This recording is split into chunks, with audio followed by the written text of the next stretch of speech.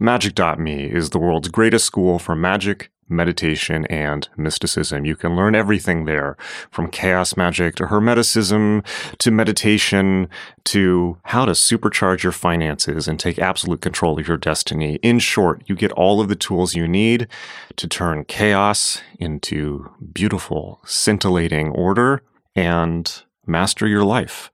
It's incredible. You've probably heard me talk about it on the show quite a lot.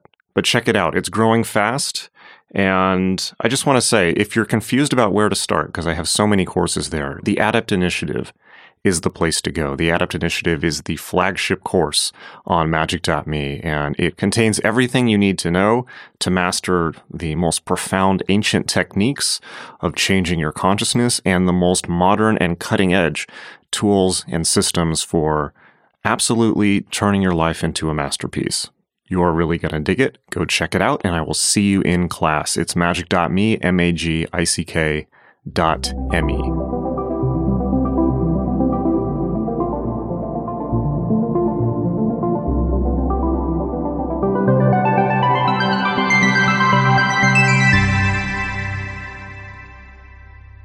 Welcome to the show. Thank you very much for being on. Thank you so much for having me. Absolutely. So why don't we just start off, as I usually do, if you just want to introduce your book and then talk a little bit about yourself. My book is Earth AD, The Poisoning of the American Landscape and the Communities That Fought Back. It came out in 2020, so I haven't been talking about it so much. It's a book that's an oral history that profiles two environmental disasters, one in rural Oklahoma and one here in Brooklyn, New York.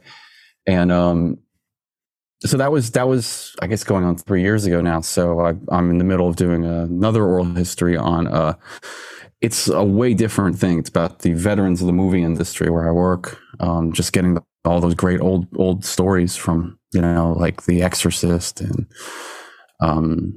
Very the cool. French Connection, all that stuff. I kind of grew up around a lot of these stories, and I love them. Well, in terms of Earth AD, I mean, unfortunately, this is a topic that is never not timely, and one of the reasons I wanted to have you on the show is kind of in the wake of the East Palestine disaster. It's been something that has most certainly been on people's minds again, unfortunately. Also, in a sense, the war in Ukraine, combat around nuclear facilities, things like this. So I wanted to hopefully focus on Earth AD. Yeah, happy to. I could talk about this horrible shit all the time. Okay. I think about it often, and not just say really climate change a lot, but environmental disasters are something that always interested me. So Earth AD is a kind of, I don't want to say like roundup, but it's a look at ongoing environmental disasters. Or how to describe it. It profiles two of them. I'm not an expert in all. I'm not an expert really in anything, but but I certainly spent a lot of time with the people who endured these two specific environmental disasters, and I profiled them because they were so different. One was in a red state, one was in a blue state, but they had a lot of similarities. Sort of like the way policy is approached from those two different political ways. And these were both legacy disasters, spills. One was mining. So anyway, the East Palestine thing, I followed that pretty closely because it's very similar. Like, when I read, I don't know, there was like 43,000. The EPA. I mean, you can't always believe what they say, but it was 43,000 dead animals. Okay, that's a lot. Yeah, it is.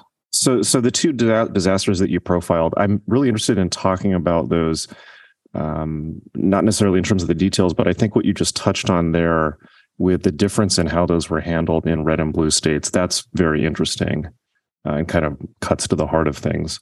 So these were Tar Creek and Newtown Creek in Brooklyn. So maybe if you want to mention what these disasters were, and real quick, just a little bit about your back. You're a documentary filmmaker, is that correct? And that's I've done a lot of things like I've done that, and now I'm mostly into oral histories because they're documentary without all the bullshit fundraising.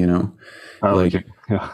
I kind of hate all that part of it. And, I got some other documentaries I'm going to make. I just, and I have a few shot.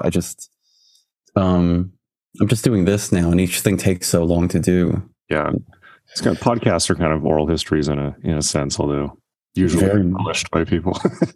Yeah, very much so. Very much so. In fact, it's kind of mostly what I listen to when I walk around and go to the subway and, and work. They're real documents of it. They're amazing that we have them. Absolutely. Absolutely. Yeah. It gives people a forum to tell their stories, and people's stories are always so long, complex, convoluted, and non-linear and often nonsensical that you really cannot boil down the human experience, I think, into, a soundbite on the news or a 3-act movie, something like that. So. Yeah, and the looseness, they're like free jazz in a way. You can kind of go off on a tangent, and the tangent could be very important to what you're talking about, even if it doesn't seem like it's important. I think they capture real life. They capture how people actually communicate. So yeah, very much so. It is documentary, it is, and it's journalism. I just was reading about a suit. I don't know the details of the suit, but like the people are going to now be kind of held accountable to things they say in podcasts of sort of effort at misinformation. What? I'll send you a link when we get off. No. There's That's a horrible. movement. There's a little bit of political movement about like misinformation, and that like, people, especially when at the level of like the Joe Rogan podcast, where people are talking about the vaccines and that sort of thing. People trying to corral Joe Rogan because he's their new. He might be their he might be their baddie. I don't know what, I don't really know the details, but I was thinking, how would you do that? It's like, that's very well, like obviously slander and libel law covers everything. So I don't understand why there would need to be additional, and just this is a tangent. I mean, the idea of, as they were proposing, like a misinformation act, or like a department of Ministry of Misinformation, or whatever they were calling it, there is no universe in which that's okay. And the thing about podcasts that makes them so special is they're kind of the last frontier. Well, they're a new frontier, but they're also currently the last and perhaps only frontier of unfiltered speech. So radio's not, TV's not, the internet, social media is not, but podcasts are. And I think one of the reasons for that is that they're not indexable and searchable by Google. That may change with AI transcription, but YouTube is policed, but podcasts are not policed. There's no central platform on which they're distributed. So I guess people can be thrown off the Apple Store or whatever, or Spotify, but that's podcasts need to be left alone. Yeah, I mean, I'm a very liberal guy, and I remember being a kid. I think we're about the same age. That, like, being a kid in the '80s, it was the right wingers that were into censorship, and then it's my side that's into censorship, and it's kind of fucked up, and I don't like it. It's very fucked up. Do you remember, if we're about the same age, do you remember the Comic Book Legal Defense Fund in the early? Yeah, there was this really, really famous, infamous perhaps, in the underground legal case, a guy named Mike Diana, who had a zine called Boiled. Oh, yeah. Okay. Yeah, I remember him. Yeah, he lives in New York now. I saw him once in the East Village. But it was this, he was just this kid who did this totally deranged zine. And I think he got thrown in jail or something like that. It's like they really came down on him. And then there was this kind of pro bono legal concern thrown together called the Comic Book Legal Defense Fund, that like all the big comic creators were supporting. And it was like all over, Wizard Magazine and all things like this. And it was kind of like seen as the cool thing to be into. And there was a really famous image that I think Frank Miller drew of somebody covering up somebody's, of a person having their eyes and mouth covered up with Band-Aids so they can't see or speak. And that was, it's like, that was kind of the Gen X ethos, what the hell? So I think Bill Lustig or someone like that did a documentary about him. I haven't seen it, about Mike Diana. That'd be interesting. It's like, and then all this stuff is forgotten now. Anyways, that's one of those tangents we were talking about. So there's two environmental disasters, there's so many to choose from. I remember when I was getting ready to do the book and I was like, what do I choose? Like, it's like, so you just start reading, and I was interviewing people who interested me in the environmental movement, water rights people, and just all that stuff really got to me, having kids too. And I was like, this is so crazy that we just don't really as a society, we don't value the environment like we should. And that seems very obvious, but it seems important stating. So I became very interested in these two different environmental disasters. The one in Oklahoma is called Tar Creek, and it was a mining town. There's a mining boom there. It was lead mining from like the 1900s till about the early 1900s till about the 60s. And then they just mined the shit out of it till there's nothing left. And so so the town was not only sinking, but there was lead everywhere. They put lead, obviously, like in the paint, but in the gravel, in the street, in the concrete. It was like this mine tailings. It was like the leftover rock from mining lead. And there's just piles of it. They were described as like moonscapes, like if you'd see it from an airplane. And there was years and years of battles, just like trying to figure out what are we going to do with all these people once they were recognized politically, but not having any real power. Sort of, they weren't prioritized by the government over there at the national. And they then eventually got on the EPA national priorities list and became one of the biggest Superfund sites in the world. There was a media frenzy and all this stuff. And then just for those who may not know, what is a Superfund site? It's a law. It was a law that was created in 1980 called CERCLA. CERCLA stands for Comprehensive Environmental Response and Liability Act. And it was a law passed in 1980 as a way for the EPA to deal with hardcore pollution sites. I don't remember what case kind of sparked it, but there's a list, and there's like, as of now, there's like, I don't know, something like 1,300 locations on it. And those qualify for national funding. So a certain amount of money is put aside for the EPA to either remediate, move people, do legislation, prosecute, all kinds of stuff. So this site was one of the earliest ones in the 80s to be named because it was so outrageous. And then the other one is here in Brooklyn. I picked it because it was nearby. It's called Newtown Creek, and I lived in Greenpoint. Is that Greenpoint? Yeah. Is that like, because I remember when I lived there, people were saying there was like an oil slick underneath Greenpoint or something like that. Exactly. And there were oil tankers there. There were a lot of fires that led to these tankers leaking, but there was like, there was leaking. I forgot, but it was like more than the Exxon Valdez spill underneath Greenpoint. And this became very interesting to me because I lived there for, I don't know, like 15 years or something. There was all kinds of, there was a lot of talk of it, but you didn't really anyone don't really know where it was or anything. And then the gentrification hit, and then the activism really took on another life in contrast to the people in Tar Creek, where they didn't have gentrification. They weren't around any kind of real power like that. So I became very interested in the sort of class warfare response in a way, Oh, interesting. Yeah. Say more about that. Like how this is how class plays into this. Well, I mean, I was thinking about this in East Palestine. East Palestine has this, these trains moving through it, and these train tracks.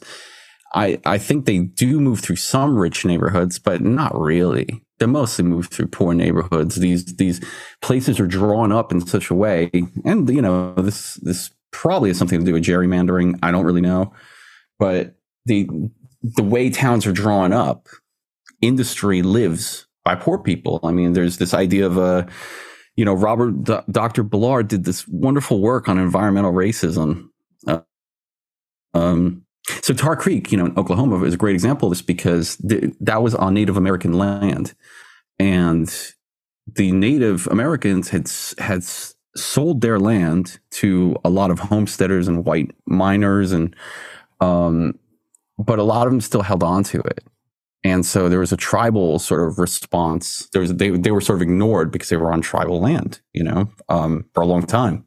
despite pleas, you hear about it today with water rights in the native communities. And so there's a huge element of class, and that's why the activism, it's also making me think of redlining and issues with lead paint and things like that, and kids growing up near freeways, and I do think that people like to people particularly on the right like to mock how overplayed perhaps racism is, and it's like, oh, everything's racist. But like, look, I mean, yeah, everything is racist.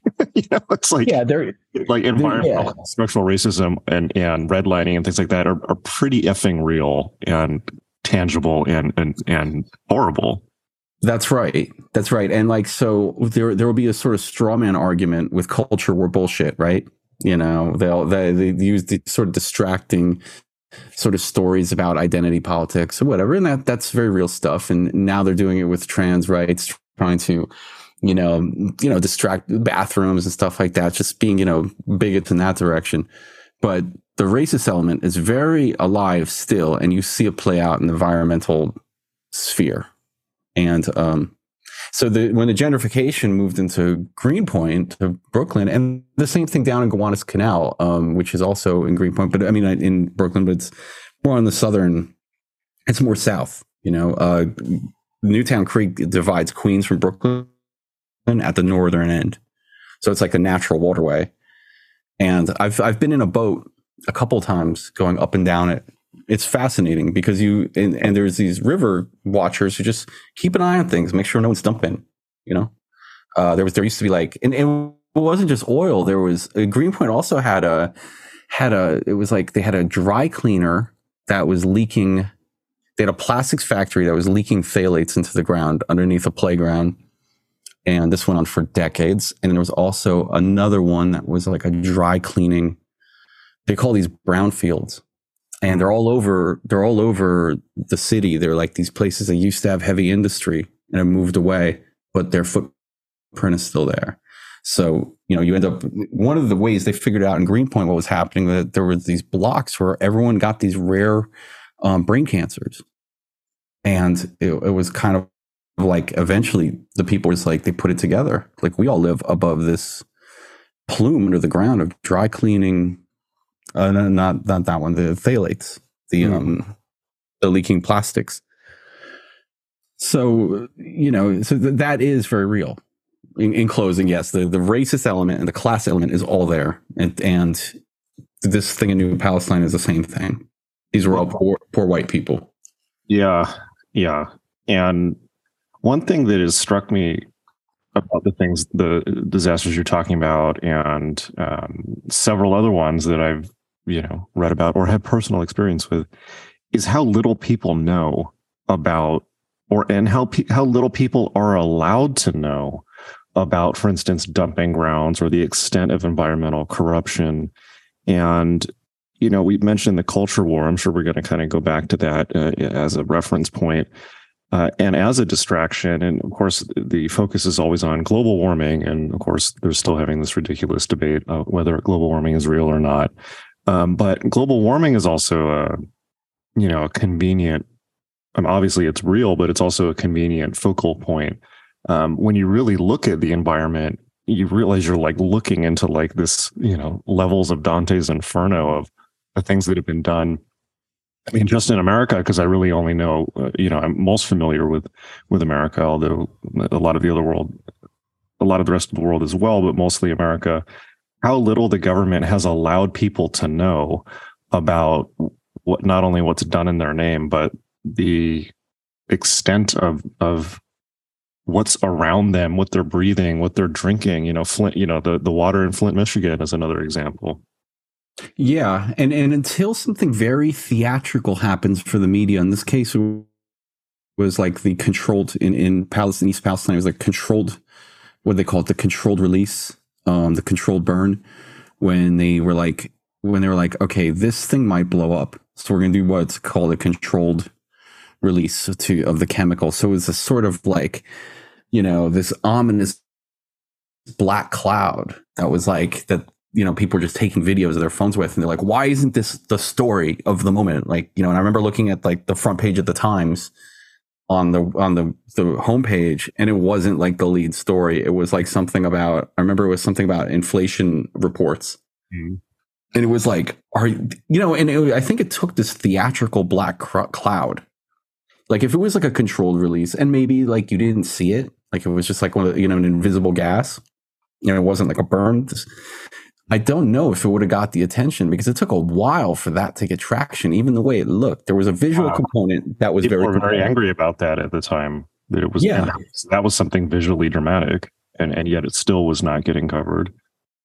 Yeah, and like you said, we only really know about the stuff in the US because it's what we probably most access to. But there's that's just the thing, right? We don't know all of what's going on in the world. How could you? There's no possible way to know all the pollution sites going on. There's this wonderful book by what's that journalist Stephen Call. He did the book about ExxonMobil, and they pretty much operated like a nation state, moving into different countries, leaving these huge footprints, these huge disaster areas everywhere they went. They mine or whatever, pump oil out of the ground, and then just leave.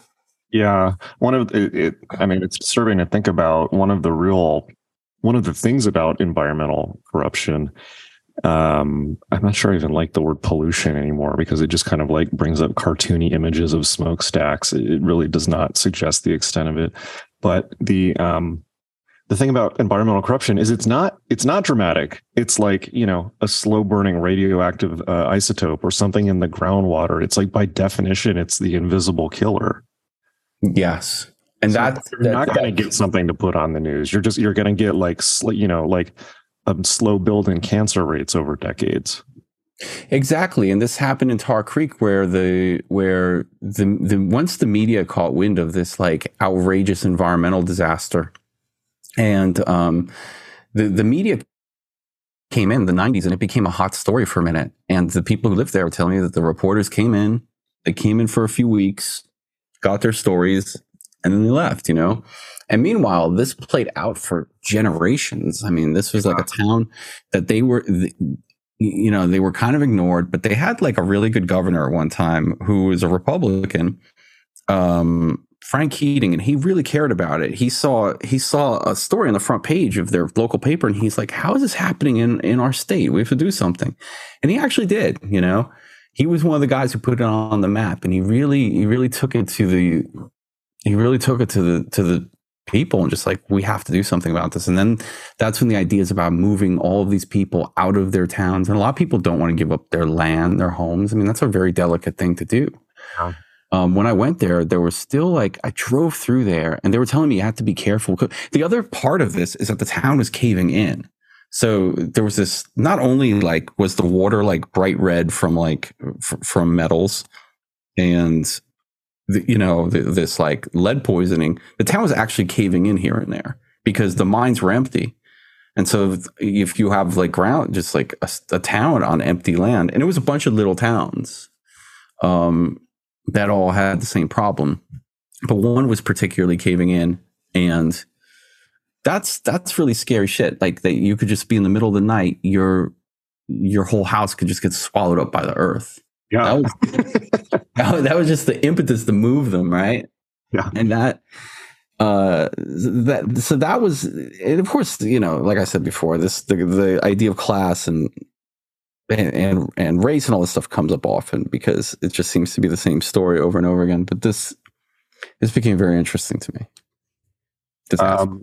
That is interesting. Do you know about Santa Susana Field Lab? No, what's that? Okay, check this out. This utterly blew my mind. So in 2020, when COVID was going on, I was living in Los Angeles, and I was living in Glendale, which is like at that point was the epicenter of COVID.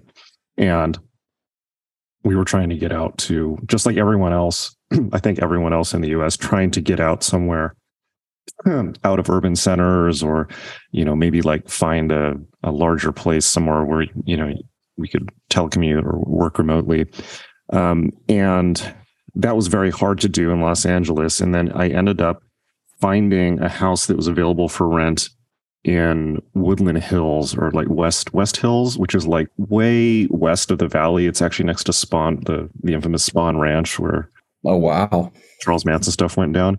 And I went out there, and there was like this beautiful house next to this beautiful park, and in this beautiful suburban neighborhood, quiet, it was practically the desert, rock, coyotes walking around. I'm like, this is perfect. This is wonderful. And so I was in progress of signing paperwork to rent this house. And then the night before moving in, I just looked up the neighborhood on Wikipedia, and it turns out that this house was right at the foothills of a river that runs from Santa Susana Field Lab. So Santa Susana Field Lab was a nuclear test site, they were working on nuclear reactors there in the 50s for the U.S. government. And it turns out that spot in West LA, it's right to the east of Thousand Oaks, is the worst nuclear spill site, or the worst nuclear disaster site in the world after Chernobyl.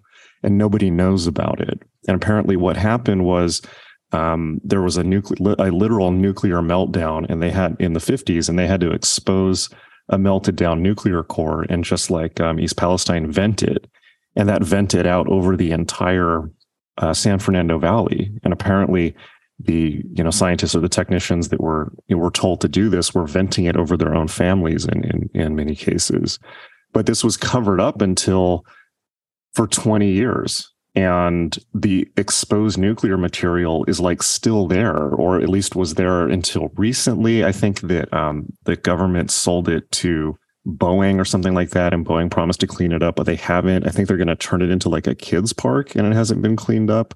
And all this runoff was going down from there into West Hills. It was going out down into Thousand Oaks. So then I started looking that up, and lo and behold, over the last 50 years, there have been stratospheric numbers of like rare ocular cancers and things like that. And people under 7 years old, all the people that grew up there. I've since talked to people who've been affected by that. And no one was allowed to know about it. And this is in Los Angeles.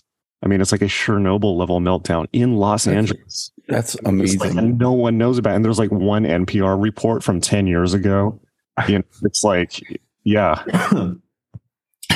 That's fucking crazy. Like, horrible. Yeah, that speaks to your point about how little we know about it. Like, I was pretty in the weeds on this stuff for a few years, and I may have like just found this one in passing and didn't stick, or I never heard of it because no, it's not. I mean, I grew up in Southern California. I grew up in Southern California, and neither I nor anyone I know or have ever talked to, other than a few people who actually lived in the area and were affected by it, have ever heard about this. What do you think? What do you think makes that so successful as a cover up? Right? Like, I mean, I can think a little conspiratorially about it. Obviously, it's not something that that people involved in it would want to talk about. But why didn't it become a bigger deal? And that is always interesting, or not interesting. That kind of trivializes a little bit, but it's something I think about a lot. Like, how come these things are not a bigger deal than they are? Is it like too big to deal with? Like do people just shut down after a certain point? Like climate change, right? It's like, yeah, climate change is definitely, that's the case. It's just people are like, what do I do? And then they just shut down. It's too much. I mean, what literally do you do? It's too big. Yeah. So I think in this case, a big part of it was that it happened in the 50s, and nobody really cared in the 50s or had a sense of how big of a deal that was. I mean, this only got started. The only reason people started to become aware of this was it was after Silent Spring was published by Rachel Gross, began to draw attention to this. It's just not something people. It's like smoking or something like that. It's not something that people's attention was on at that time. And then in this case, they were told not to talk about it for 20 years, and so there was paperwork. If I'm remembering correctly. But I think that it's part of it is just like the passage of time. People forget, or they never heard in the first place. And it's just kind of like nobody cares to look. Another thing is like, who benefits from looking? It's like, it's like there's too much money in, obviously all those real estate developers in that area. Like, for instance, I had to get out of that lease, and the real estate company that was, leasing it to me, was denying the whole thing. They were saying, "Oh, there's no problem. I live here. My kids drink the water. There's no problem." and I had to really fight them on it to get out of the lease. So I think, there's a lot of financial, I don't necessarily want to say financial incentive, but there's no financial incentive to making people aware of it. I think that's the case a lot of times. It's just like, it's just a money thing. Yeah. And, that's sort of the role of investigative journalism. But like, I guess that's probably it. The funny thing about that is like the fiction at the time had like this sort of fundamental outsized misunderstanding of nuclear and the sort of like post-World War, the fear of like the atomic age, right? Like there's all these like really great B movies with like, attributing things to nuclear meltdowns that couldn't possibly happen. Yeah, that's funny. Like mutating. Yeah, that's true. And so like that's sort of, I'm surprised that sort of, that sort of fear of the unknown didn't like become even more outsized somewhere like that.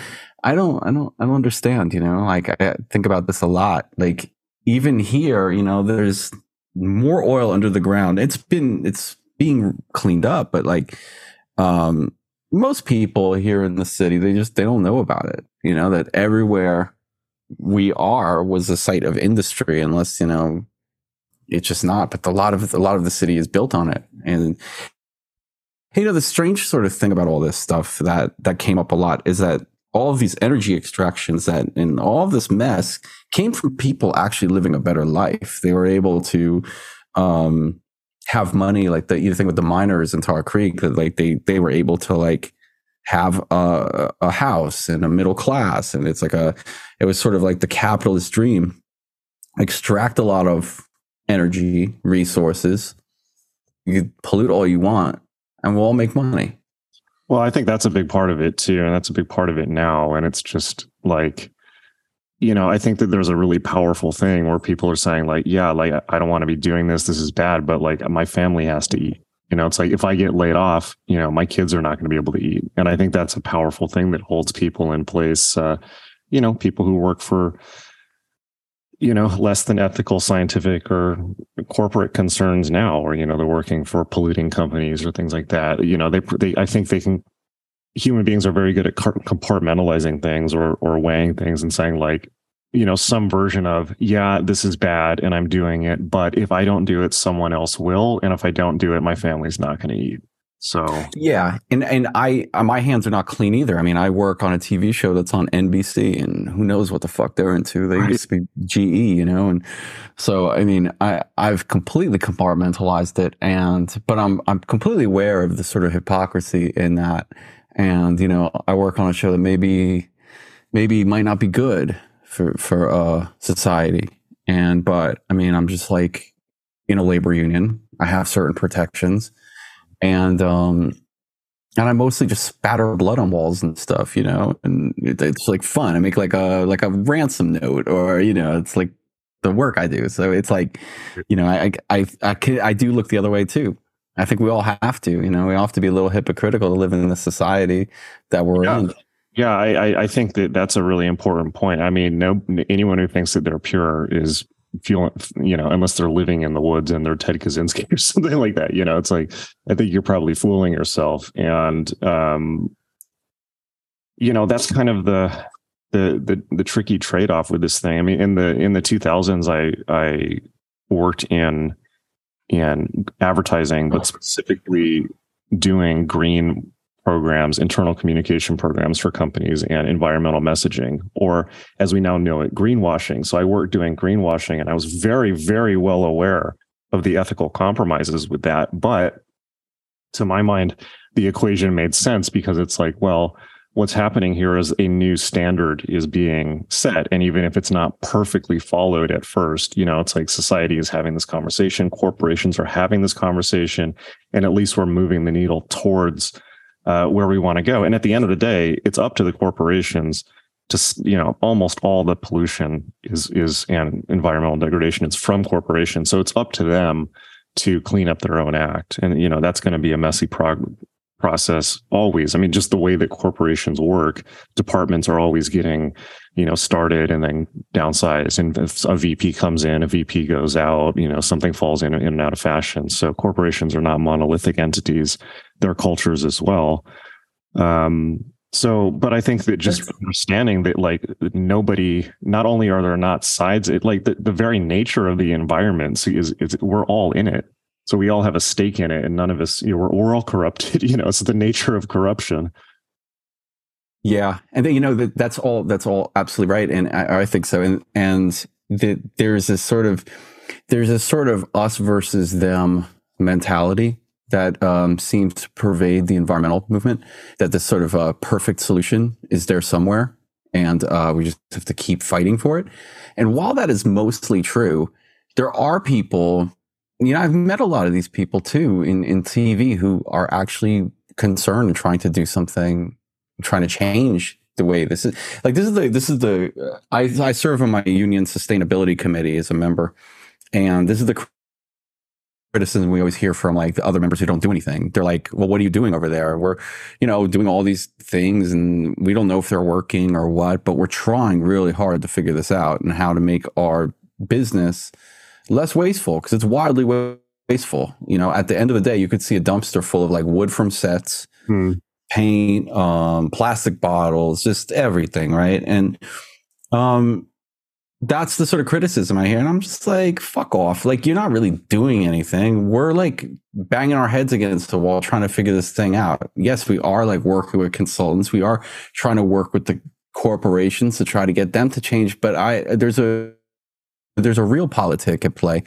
Yeah. And it's not pure. It's very imperfect, and it will continue to be. I think that's a very important I think that's a very important part of just having an adult understanding of the world, and certainly an important part of trying to get anything done. I mean, like, if you talk to any politician, they'll tell you, like, politics is consensus building, and the nature of consensus is compromise on all sides. So it really, although, like, look, I guess somebody has to hold out the absolutist extremist position on everything, because otherwise you don't have, like, you don't have a reference point. So somebody's got to hold the reference point of what the ideal is. But in terms of actually conducting change towards that reference point, there's always got to be compromise. Yeah. And the radical position, like you said, is super important to everything. I mean, even in the arts, like, I like a lot of very unlistenable music at times, because I've always been very interested in the line, lifestyles. It's all that is always going to be interesting to me. Whoever is pushing something furthest, it's a position that is always going to be needed. Yeah. Even if you're not going to occupy it, like you said, it can be appreciated and can be critical, especially when you get to social issues like this. Then there's the people. I guess what I was addressing was the people who don't do anything and they just talk a bunch of shit online, or that's less interesting, and I think that's less helpful and very juvenile. Yeah, it is. One thing that I wanted to go back to is, in along those lines, and also along the lines of kind of what you've been mentioning about class. Actually, 1 second. Speaking of environmental degradation, my dog has gotten all the cleaning scrubs out from under the sink and is trying to eat them. Go ahead, go handle it. I got time. All right, total chaos. The official rule now is he interrupts every podcast at least once. I've heard some of them where like the environment encroaches in a little bit, and I like that. Oh, okay. It's a little cinema verite. You were saying we were talking about the class issue. Yeah. So kind of in regards to what you were just saying, and the class issue and some of the stuff we mentioned earlier, I am very interested in how these types of things are handled in red versus blue states, and if there's a difference, or maybe less of a difference than people might think. I think it's the latter. I think that it's really it's less about the blue and the red than at the beginning. I thought the obvious find would be that they're ignored in red states and worked on in blue states. Well, it is true to some degree, like everything else, that there's degrees of it. It really depends a lot on the sort of activism community. And that's something that I didn't expect to find, that activism works in the long term. it doesn't pay dividends up front. It really like it's thankless, grueling sort of backstage work that isn't really seen until it is. And it usually ends with some, like when it does work, it ends with someone committing to remediate the land. Like in the case of Tar Creek, it was like a very, red state. These are people who didn't really have anything. And then the EPA hired a contractor to come in and remove the dirt. Okay, so they start to remove the lead from the dirt, right? This is just one of their fixes, right? One of the solutions, periods of where they were going through that they were going to do this. And the contractor they hired was taking dirty dirt, moving it somewhere else, then replacing it with like dirty, lead dirt from somewhere else. Really cynical shit, like really nasty, right? Like, and I think it has less to do, I guess like my point is less to do with politics, like the political realm at the national level and more at the local level. And whether or not the financial stakeholders are still around. In some cases, you have pollution that can't be addressed because the company went bust 20 years ago. Yeah, that I think is what went down with the Santa Susana Field Laboratory, where just like kind of hot potato had been played. Mm-hmm. Now it's like, who do you hold accountable? There was actually that same year, there was a thing that came out where a company, there was a news story that happened in 2020 in the middle of all the craziness, that it turned out that I think this was the final straw on why I left LA. There was a company in the 50s or the 60s, I think it was the 60s, that was just dropping barrels of DDT off the coast of Catalina Island, which is to the west of, it's just off the coast of Los Angeles. And that there were something like, I don't know, like hundreds and hundreds, if not thousands of just barrels of DDT sitting on the ocean floor, slowly corroding and leaking. And all that DDT was like just nonstop hitting the beach of Santa Barbara and also, South Los Angeles, actually where Trump's golf course is in South Los Angeles. And it's just like the environmental toll, let alone like the carcinogens, the death of, I think there was like no sea life. They just sent it was UC Santa Barbara had sent a submarine down there just on like a research thing. And they're like, wait, what the hell are all these the barrels of DDT doing down here? And then they traced, they looked at, I guess they figured out where it came from. And it was from this company in the 60s that went out, it's no longer in business. So it's like, well, who do it was just some company out of, the Valley in Los Angeles. It's like, okay, well, like, who do you hold accountable? Like, presumably the state of California should be paying to clean that up. But, and that's one of those things.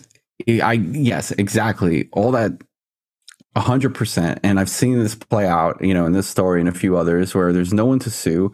And that's a real, I wouldn't say I'm like a socialist or anything like that. I don't really understand enough about it to have like a real hardcore position, but I would say that this is a sort of a real obvious failing of capitalism. That obviously, if there's no one to sue, that this whole thing isn't going to be paid for, right? And somehow has to be paid for. Well, like the whole concept of money in this case seems ridiculous. Right? Yeah, it's like the idea, the free market's going to fix that. It's like, right? Like, yeah. I mean, in theory, that's where the role of government should be, to step in and curtail the abuses of the market. Yeah, and instead of just like we spend all our money on theater, like on prosecuting Trump, and then he just goes home to Mar-a-Lago at the end of the day and nothing ever really happens. It's just like theater. It's bullshit. Like when this stuff is actually happening to communities, and they might not have the activist community in place. They might not, and who can even fight that? It's just so big. Who do you fight? Yeah, like you have to fight who? The government to try to get them to help. I mean, I guess like in a perfect world, that would be like that could be a hobby horse for somebody seeking public office, or, it's like people who are in public office should be in the protective role of, in theory, I guess activists should bring that to their attention and they should act on it. And that's generally what happens sometimes. It's just that there's so many checks on, or there's so many barriers to change actually happening. Yeah, and people to get. And you're right. It is a hobby horse for some people to make their way through the political spectrum, but then because the human nature, they always end up being imperfect, and the solution's always imperfect, right? So like, you see this for like people in the activist community becoming politicians because it seems like it's the only real way to change, and that's depressing. That you have to include. Why is it depressing? Well, it's depressing that you have to go through this slow process that isn't geared towards doing anything. So it's already inherently rigged to moving slow and not responding to these things in the time that you know what I mean. Like they just go on and on and on from lawsuit to lawsuit. To petitioning and all this stuff. And meanwhile, you could just be poisoned by your drinking water and don't even know it because you're not in the loop. Yeah. And then if you take it further, like what is the half-life of DDT? It's like, what is the half-life of a nuclear spill? It's like, in that regard, like no matter how slow the political process is, it's the blink of an eye. But yeah, it's not cleaning up, not preventing something from happening in the first place is too slow. Well, this is that thing we were talking about earlier, where like the cancer clusters don't come till 10, 20 years later. Right. My great aunt lived in Merrick, Long Island, and her husband, and I didn't know there was a spill there, when I was a kid. And they, her and her husband both had this sort of rare lymphoma, and that's shocking to me. That could happen. Still shocking, even though like I've known about it for so long. It is shocking, and you can bring pharmaceutical companies into it as well. During the whole COVID thing. It's like you look up some of these companies and it's like, what was it? Johnson & Johnson was selling this baby powder, talcum powder that caused, ovarian cancer and like tens of thousands. Yeah. And then they got busted for it. So what did? They just turned around and started selling it in the third world. And it's like, these are the companies we're trusting. It's like, what was it? Pfizer was like experimenting on children in Africa without any type of consent or anything like that, and just doing these awful experiments. It's like, we're not talking about it's like part of me wants to say it's like, oh well, it's just the systems, it's just like the nature of capital, but like it gets to a point where it's like, man, you almost want to believe that there are just like these like demon possessed monster people like behind the scenes running these things, because it just gets so dark. Yeah, and in your mind, you need to have something to push against, right? It's like this. You kind of can understand conspiratorial thinking in that way, like, because the evil is so outsized. Yeah. At times, especially when you involve children and pregnant women. Yeah. And my line on, conspiracy, as you might imagine, conspiracy theory stuff comes up a lot on this show. Like my line on conspiracy theories is always like, forget conspiracy theories, look at conspiracy fact. And I get so frustrated when people start going off on these like QAnon pizza, like David Icke tangents, where it's like, all you need to, like, that is such a distraction and cop out. All you need to do is just get on Wikipedia and look at what these companies have actually done. And there's more than enough. I promise you, there is more than enough cosmic horror in the truth. You don't need to go hog wild making stuff up.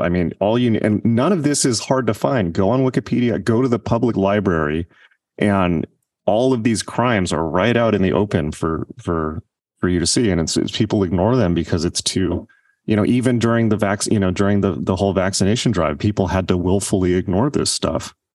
Yeah, and we all got these shots. We're not getting sick from COVID now, and a lot of it has to do with, these drug companies. Like they're often made out to be these evil people, but they developed that vaccine in a year, and that was a record time. And people are so terrified of it. But they're politically engaged to be terrified with it. And that's what's so weird. It's like like you said, there's so many. So again, these are very imperfect things. These are complicated, layered problems that there's no easy way to talk about them. Like it's the pharmaceuticals have issues, but we're all, we could talk about Exxon all day, but we all still like rely on the trucking industry. And it's like, that's the thing. I mean, I look at this stuff and it's something like you also can't divorce yourself from this. It's like, yeah, these monstrous acts are being done, but they're being done in your name. And unless you want to become, Ted Kaczynski or something like that, or just drop out and live in the woods, you're benefiting from these systems. You're benefiting, if you're American, you benefit from the crimes of the American empire. That's just how it is. And so it's disingenuous to divorce yourself from that system. It's like, I'm sure that Kurt Weill song where he says mankind is kept alive by bestial acts. or William Burroughs said the meaning of naked lunch is, naked lunch is when everyone sees what's on the other end of their fork in one frozen instant in time. And it's like, that's the thing that people have to realize. And they also have to understand is why things don't change. It's because like these systems are in place for them. Yeah. And it's hard not to become a preacher, right? Like, to keep that's the thing that could temper you from being a hardcore preacher to being like, the sort of hypocriticism of all of it is really, like, I don't eat meat, but I don't fucking tell anyone else what to do because I don't know what's right for them, and I don't necessarily even, a lot of my friends probably don't even know that I don't eat meat. I don't really, like, I'm not a big foodie, so it doesn't really make a difference to me. And I think that, like, I don't want to be that guy, I don't want to be the guy who's, the warrior, there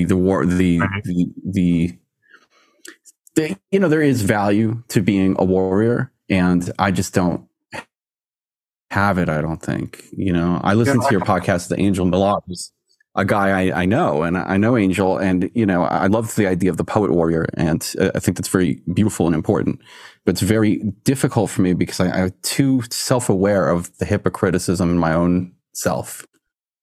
Right. Well, that's kind of like that classic line of, it's like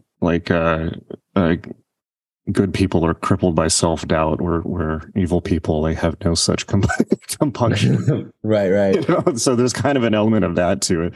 But I've thought about this a lot because, the number one thing here is like journalism has collapsed. And so people are in the dark and they don't know what's happening. But when I was working a lot more in journalism, like my thinking was like, I was constantly like writing these stories. I was writing about environmental, like oil spills and things like that for Vice and environmental issues. And I kind of got to this point where I'm like, okay, well, I'm researching these things and I feel good and I feel like I've done a good thing, and they're going out into, they're getting a lot of traction because they're on Vice News, but it's like, well, what happens then? So I was like thinking about this, like, well, in theory, in a well-working society, journalists are supposed to surface the information, and then I suppose activists or politicians are supposed to pick it up and do something about it. But what's happening instead, because, well, first of all, the information's not coming out in the same way. Certainly, well, I would say information's coming out, but there's not things like year-long investigative reports on things. There's no budget for that. BuzzFeed shut down yesterday. They did a lot, despite BuzzFeed being annoying, they did a lot of good investigative journalism. Yeah, they did. And they realized that the stupid stuff was keeping the lights on, Yeah. That's always been that was the case in the 19th century with the press. But I would disagree that journalism has collapsed. I think there's excellent journalism being done all the time.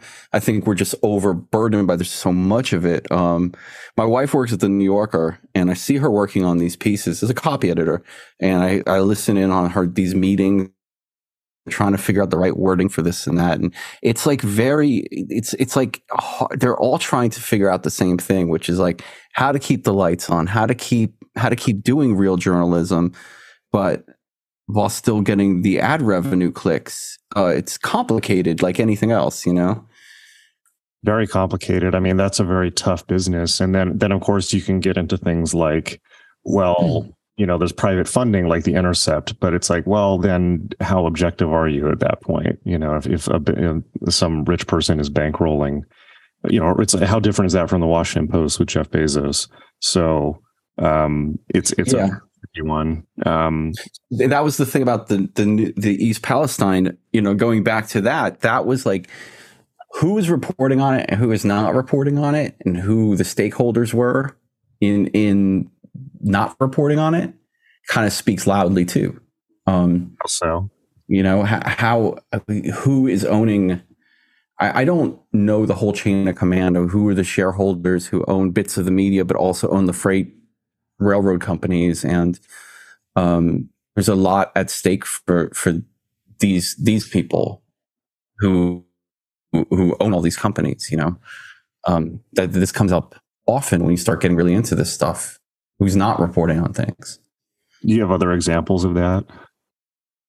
Well, I mean, all off the top of my head, all of these sites, were affected by the journalism of their time.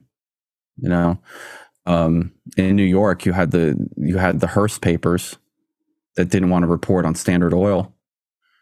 I think I'm getting that right. It was the Hearst papers that didn't. I could be getting that a little wrong, but there was something like that. Like there was the people who owned Standard Oil had a stake in the Hearst papers. When these first leaks happen. So it's a little dodgy on that. I'm not quite sure if I have a good example of that, but that's certainly something that you think about when you read this stuff. Yeah, that's one of the things that you'd have to research it all the time. I mean, you'd have to be on top of who owns what all the time. It's kind of like media outrage. Like when someone's getting canceled, it's like, I don't know who's getting canceled because I don't know everything everyone said. I don't really care, but this is just one of those things that you can just live in that world. Yeah, and living in that world is exhausting. I mean, I used to read 600 RSS feeds a day, trying to scour that for just needles of information. It's very hard to do, and the nature of the blogs and I don't know how it is now, but the nature of social media, blogs, and news outlets is everyone's hearing a rumor and then trading it up the ladder to higher and bigger outlets. So you end up with a lot of repeated information. But and everyone's on Twitter getting the same sort of thing. Yeah. And I forgot where I was going with that, but I remember what I was going to say. It's like, that's one of the reasons why, first, it's so unbelievably exhausting to be constantly trying to do that every single day.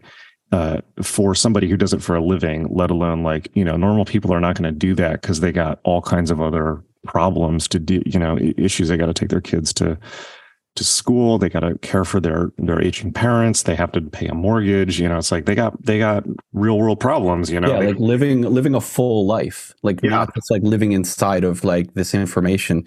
Yeah, which is not healthy. It's not healthy to be on Twitter all day long. Yeah, I mean, as someone who's also taken a lot of psychedelics, I kind of also see that. You say also as if you assume I have.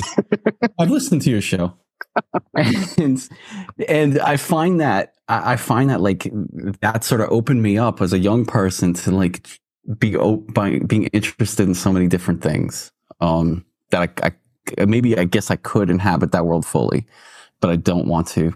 Like that who is that artist who's really great? He used to draw these like bubbles, like these information webs. And they were like these huge drawings. They were like, who owned what? Who's connected to the Bush family? And what is that? That's interesting. I'll find it and send you a link. I forgot his name. Mark something. He kind of had a moment here, but in the end, he killed himself. And I don't know anything about his personal life, like maybe why he killed himself. But I can guess inhabiting that world all the time. A lot.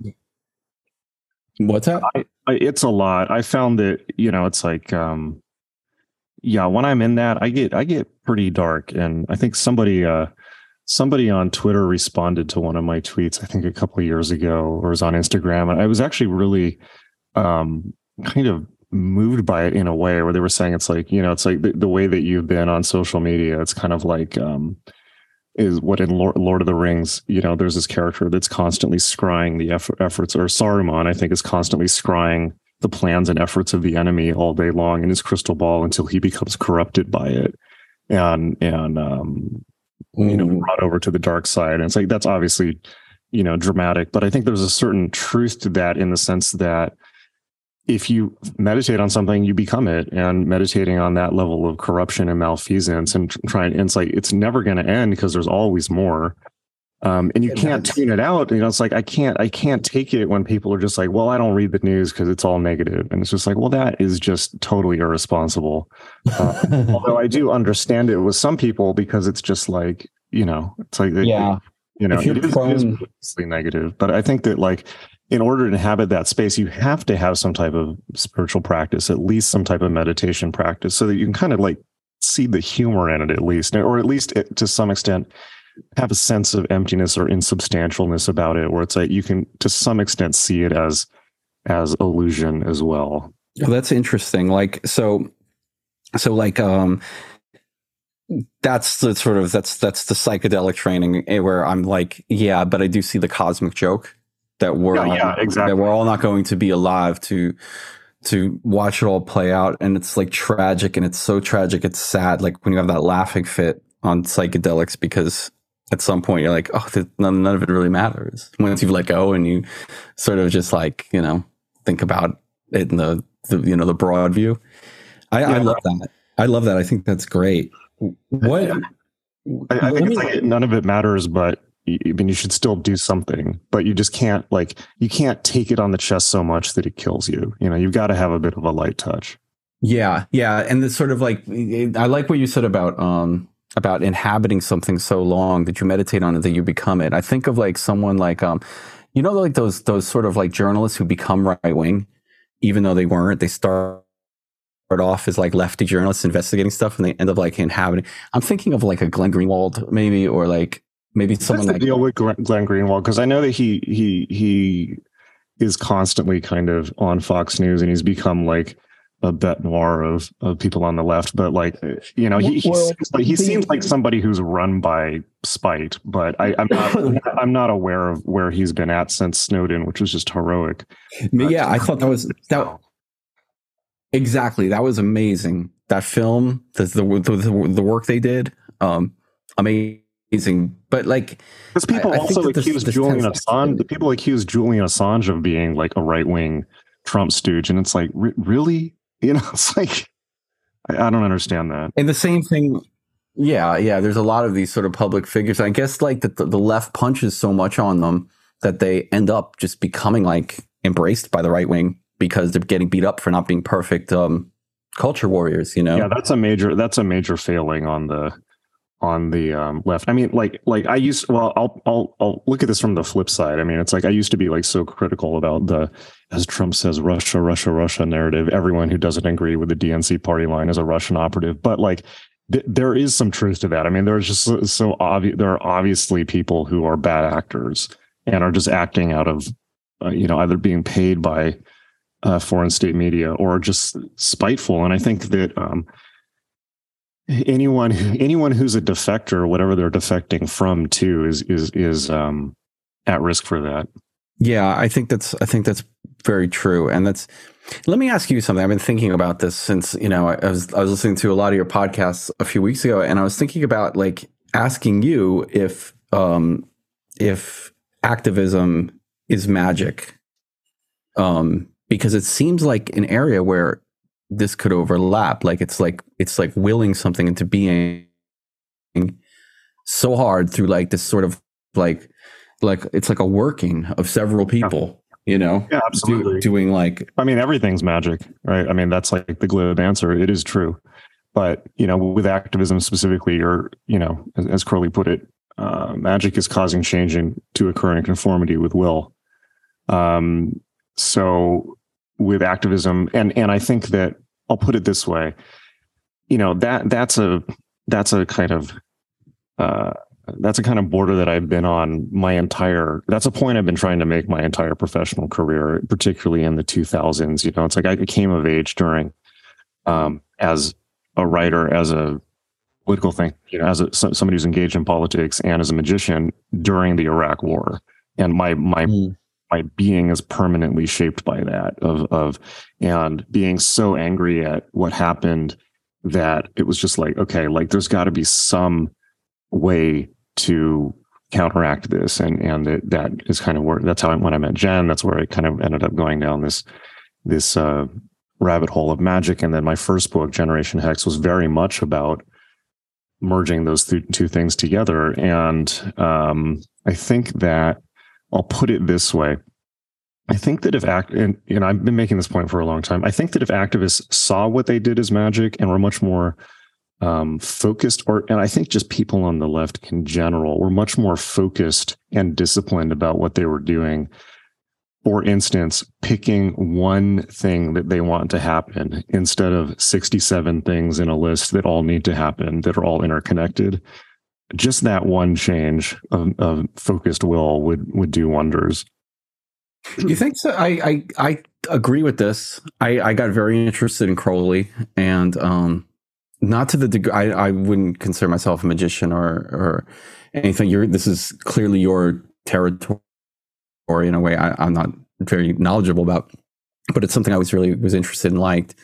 And I only read the one book on Crowley, Perturabo, which I don't even know if it was I liked it, but I don't know if it was a good one or considered a good. It's pretty good, yeah. But I think that there's some truth to that. But are you suggesting that like the left could work in like together by saying, look, I'm gonna work towards this one thing. If there's 67 things to do, you're gonna work on climate, and I'm gonna work on race, and you work, and down the line we in the capacity of magic.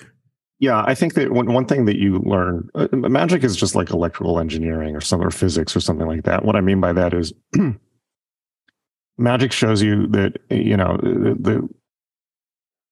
the fastest point between two things is always a straight line, or to use another metaphor, if you're trying to do something in your life, you have limited time. We all have very, and I become much more aware of this as I get older. We have very, very, very limited power, time, energy. Energy goes down as you get older. Other responsibilities go up, and we all have very, very limited time, energy, and so forth. It's like people look at fictional magic, and it's all wizards throwing fireballs around and things like that. And it's like, well, in a sense, that's what it is. It's just that the energy you're using is not some mystical energy. It's just like your normal life energy. And if you look at anyone who's been successful at literally anything, at literally any time in history, they have just drilled down on that one thing until they've been successful at it, and not, splintered off their efforts into 17 different directions. A classic example would be, I don't know, Thomas. Well, this may be apocryphal. Let's not get into specific examples, but we can all think of people who have been very successful who just they monomaniacally pursue one thing for maybe decades, without any expectation that it's ever going to pay off. And then that's what it takes to make a dent in anything.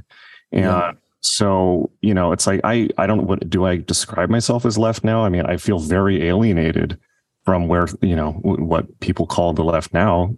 I still have, the same political beliefs I did in my 20s. It's just that I feel very alienated from the political landscape currently. But I mean, the thing that I think of, it's like I was at Occupy LA in 2012, and it was like, this is amazing. It's focused, it's clear, it's concise. And then the next thing, it's like they're having this meeting, and it's like, well, we need to get like a manifesto together. And it's like literally like 67 things are on it. Or when I went to the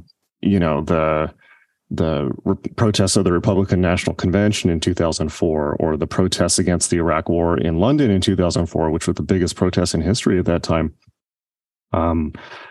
You see like people tacking on or the 1999 WTO protests. It's like you see people tacking on every possible conceivable issue to it. It's like, no, just focus on the one, pick one thing that is achievable and drill on it until you achieve it. And I don't think you need to call that magic. I mean, magic is just largely a metaphor for thinking about how you use your limited time on this planet. I mean, it's like if you're trying to punch through cardboard, push one nail through. Don't push 67 nails through, because then you're never going to get through the cardboard with 67 nails. But magic has a connotation with phenomenology. Like, yes, I understand it as you do, is like electrical engineering, right? Like, it's just, But there's an element to it that I don't fully understand, but I think I believe it because I've seen it play out in synchronicities and things that happen in a person's life that lead you to believe that something is happening here and I don't understand it, but it's very real. Like something in a room, like a vibe, right? Like you just, you ever go in a room and it's like a sinister vibe, or like, that it is electric on some level. It is energy, but I don't know, enough about it that there's a phenomena at play that we as humans probably just don't understand. Yeah. All of that is absolutely real too. It's just when I tend to talk about magic and to a public audience, I try to, as much as possible, lean on the completely rational and pragmatic end of it. Yeah, and I guess that's the point. That's the point of, like, I guess I was curious on your thoughts about activism. I think I was more interested in the sort of irrational view of it.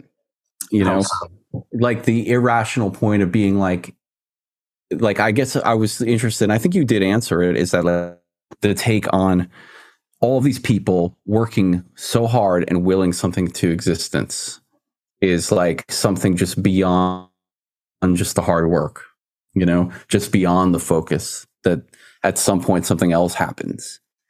Like an energy shift or something. And I think that's very interesting, and I don't know a whole lot about it, but I think that's there. Yeah, I think in this case, and this is what I would tell my students at Magic.me also, I don't think that it's in that case, or let me put it this way. What I kind of tell people is, if you're able to harness 100% of your being towards anything, you will, over extended period of time, be able to do things that other people, to all intents and purposes, look like magic to other people.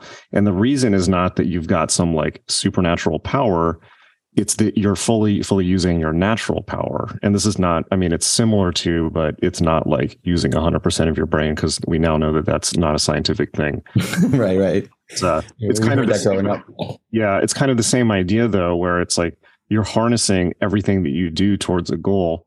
The majority of people, and now more than ever, are just like chaff in the wind.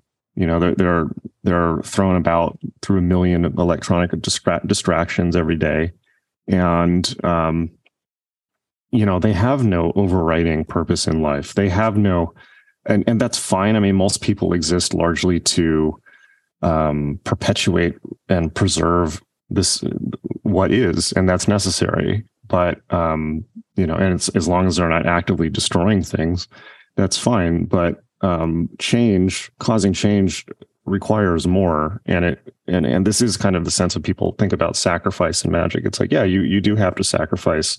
Activists have to sacrifice quite a lot, Yeah. Activists in a way sacrifice so many other things they could be doing in their life to pursue this goal that is probably not going to benefit them personally at all. So that's one example. That's very beautiful. And that's very beautiful. It's a very beautiful way to live, like in the service of something bigger.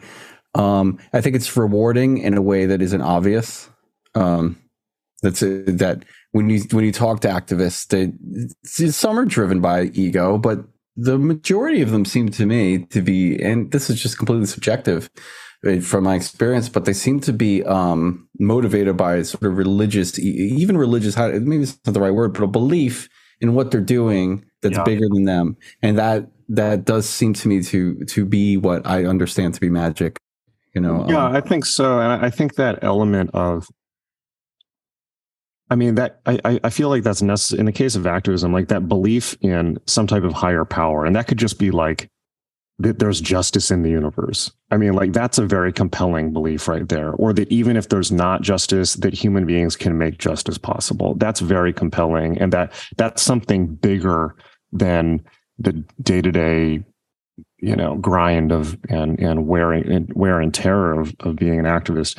But it doesn't have to, magic is just this thing, belief in something higher. Chris Hedges is a good example. He's a priest, right? But he's been an activist and a journalist for decades on this stuff. So I think that this is one of the most powerful, when it's done in this way, this is one of the most powerful things about religion, And it's traditionally, particularly in America, been one of the most powerful things about the progressive side of Christianity is, or in many ways, the Catholic Church throughout history, not all, obviously, but in some ways, it's like this belief in a higher power allows people to do things or to push back against the terrestrial authorities or power structures in a way that is much more potent and sustainable. I've become interested in the idea. I use the word interested a lot. I guess I have a lot of interest, but I've become interested in the idea of the role violence plays.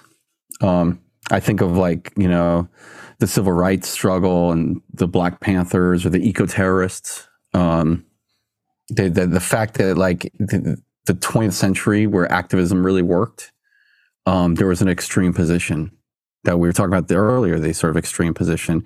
I think that book, How to Blow Up a Pipeline, and the sort of radical element of it, and how that plays into the broader strategy of activism. And sometimes I do feel angry enough, if I can get myself worked up enough, to fully embrace it. Well, as this is a public podcast, I do not in any way condone violence. But I will say that, it's like, look, if you look at the history of the world is violent struggle. But I'll also respond to this specific point with a counterpoint, which is the history of activist movements getting crushed in America has also been the police or federal law enforcement inciting violence so that they can be crushed. Yeah, but in some cases, their violence was the only alternative left. What's an example? Well, I think of civil rights got incredibly violent. I mean, yes, Dr. King was incredibly persuasive to people, but Malcolm X had to take the other position, and it's still going on. There's still violence. There's early Malcolm X before, Yeah. I think that I'll put it this way: as a student of history, I'm not sure I even consider myself an activist right now. I mean, I just do my thing.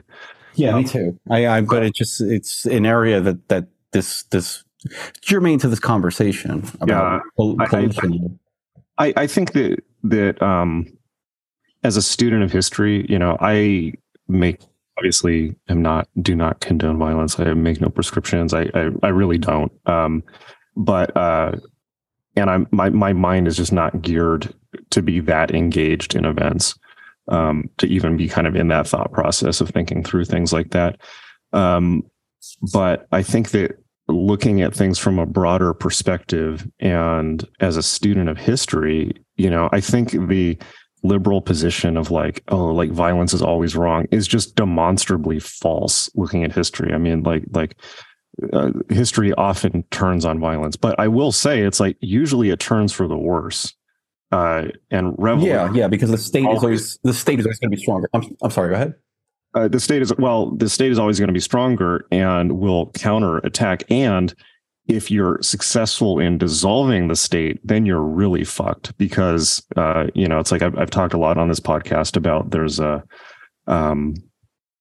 book called Bloodlands, which is a history of the unbelievable violence in Eastern Europe in the World War II period between the Soviet Union and Germany. And it's like, I've watched so much of this guy's stuff and he's kind of involved in the historical overview of the Ukraine conflict as well, Timothy Snyder.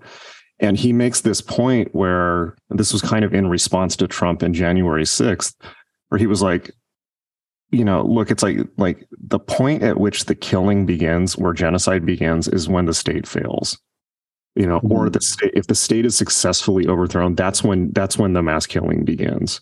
And that's just true throughout history. It was true in the French Revolution. It's like, so I'm not so hasty on things like that. And I do think that, we've seen things in the last few years where people are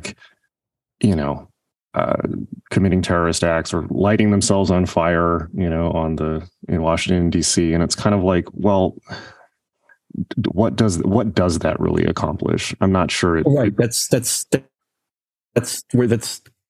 area that's interesting, right? Because if you look at Yeah, yeah. Like if you look at, like, oftentimes when there's like an attempt on the government, like you look at January 6th, there's usually the task of getting that far is so daunting that there's Not no not a particularly compelling attempt, but yeah. Right, right. This is kind of a straw man argument here, but the fact that there's no plan in place after, right?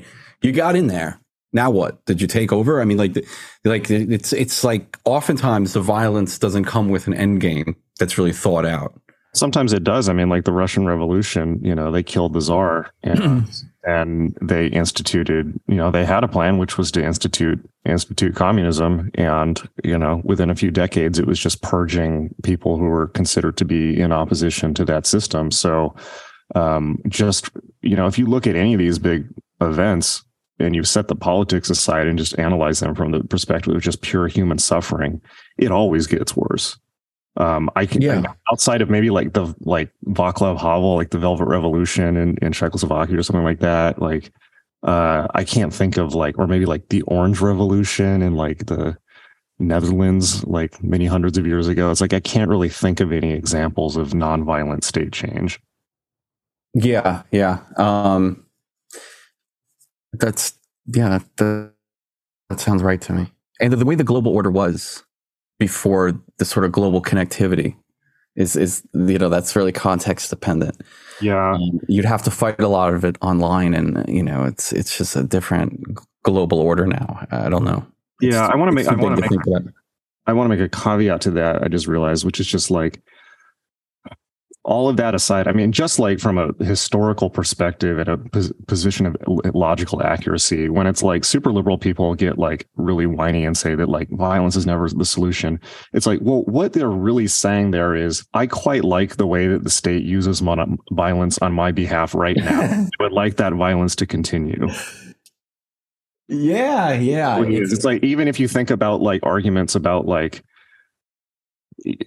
it's like, what is gun control or even taxation? I don't want to go to like super libertarian here, but it's like, even to make strong arguments on behalf of gun control, or let's just say gun control or higher taxation. It's like, what are you saying? You're saying that men with guns should go to, I want men with guns on my behalf. I don't want to get my hands dirty, but I want men with high-powered guns to go to your house on my behalf and take your things or kill you, right? It's like, how is this a nonviolent position? Right. It's again, this is like not thought out. I think that there's an idea that, it's like when we were talking about Superfund sites, and that, the idea we're going to go to the government and this needs fixing. So that's the role of government, right? That this is like beyond our capacity to deal with it ourselves. It's the government's role is to keep us safe. Okay.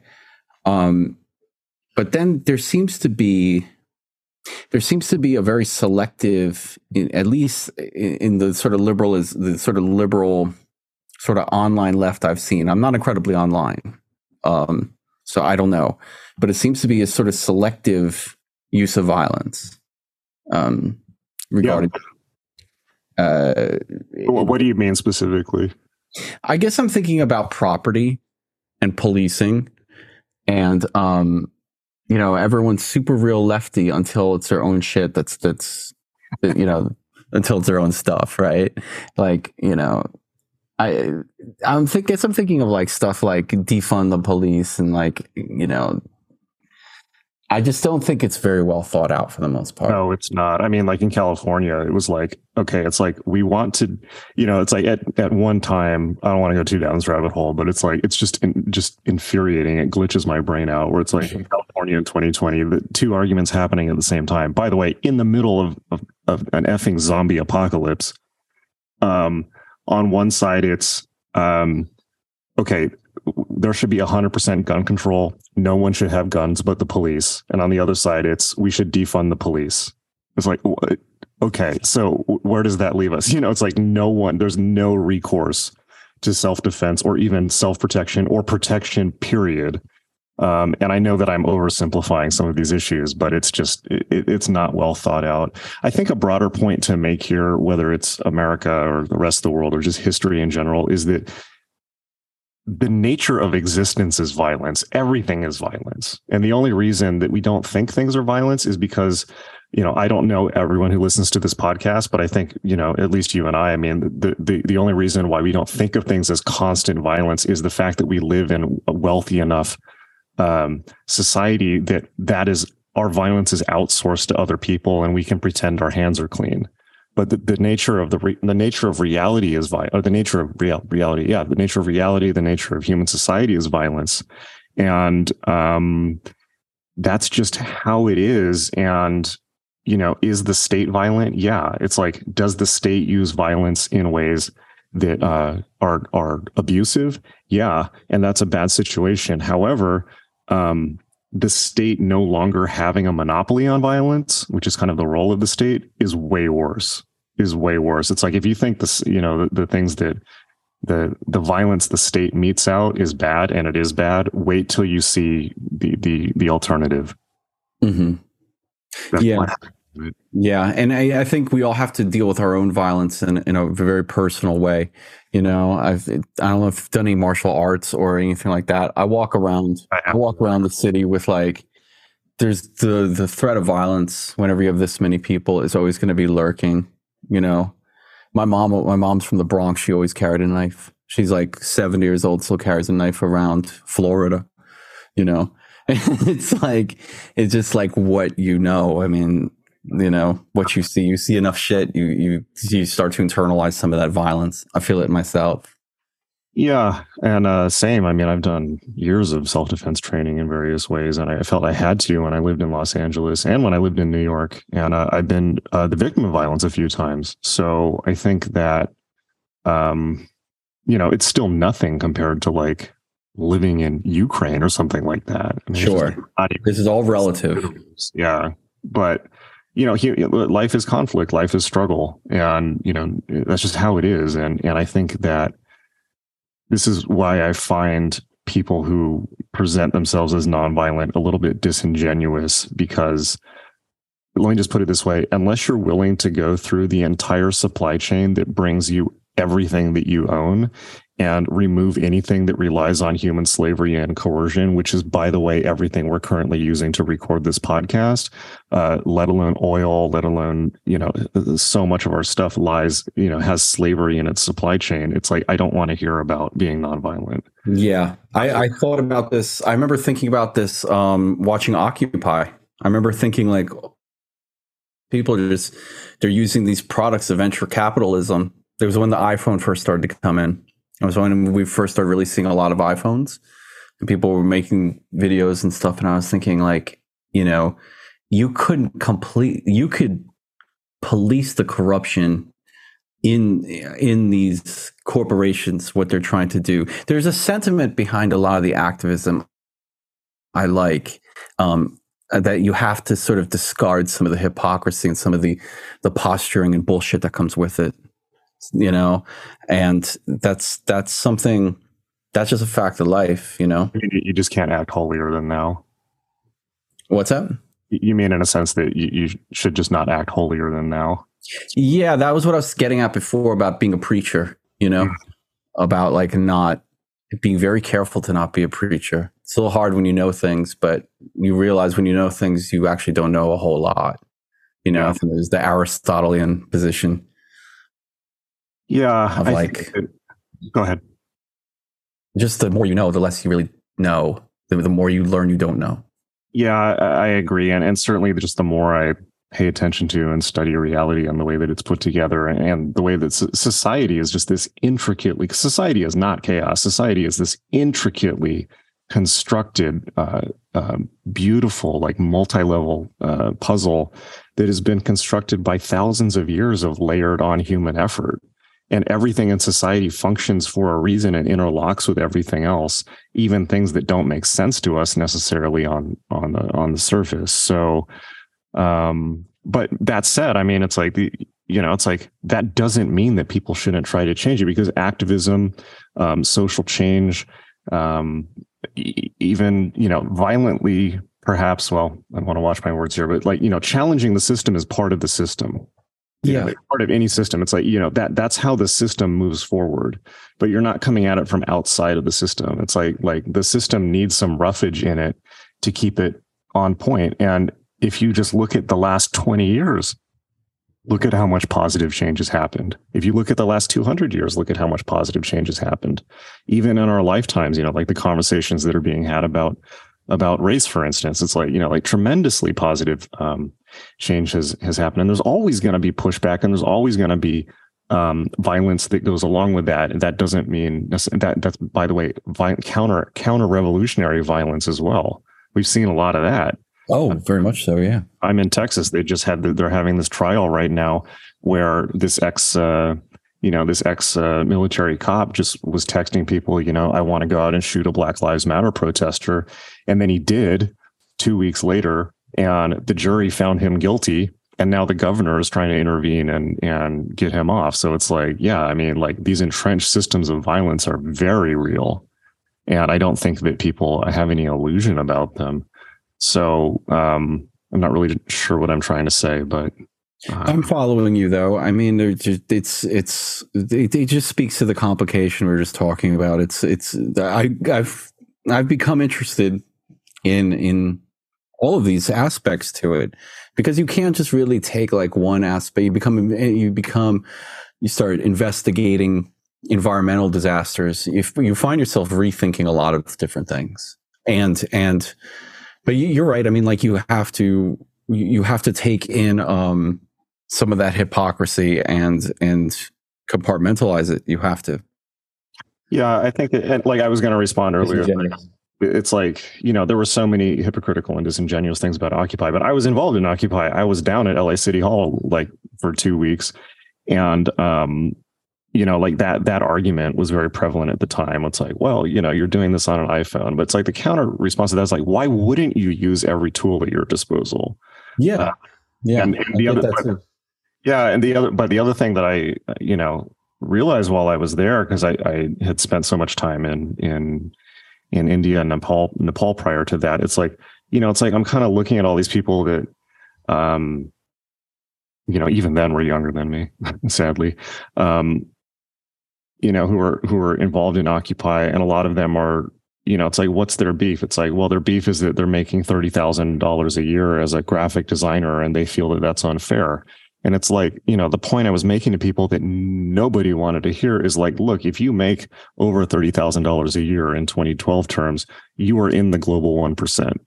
It's like, I've been in India watching people die of poverty. I've had a conversation with a guy in India once where he's just like, I make $1 a day brutally washing, in hot steam rooms, washing clothing. And every day I just think about killing myself.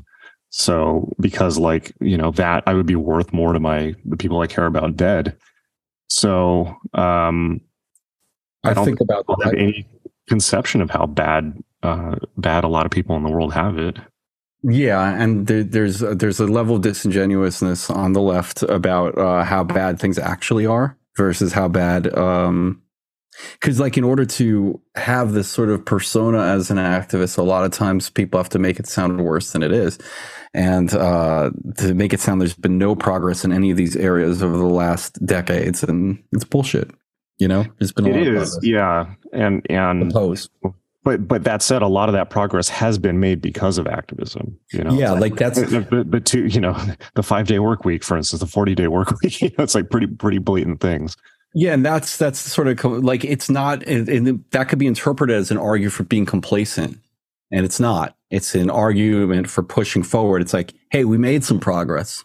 We got to keep it moving. We can't get stuck. We can't become complacent because we've made progress. That's all. There's always this sort of like dumb argument that's like, because there's never been any progress. Things are still the same.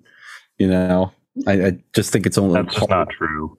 It's not true, and I think it's also. Go ahead.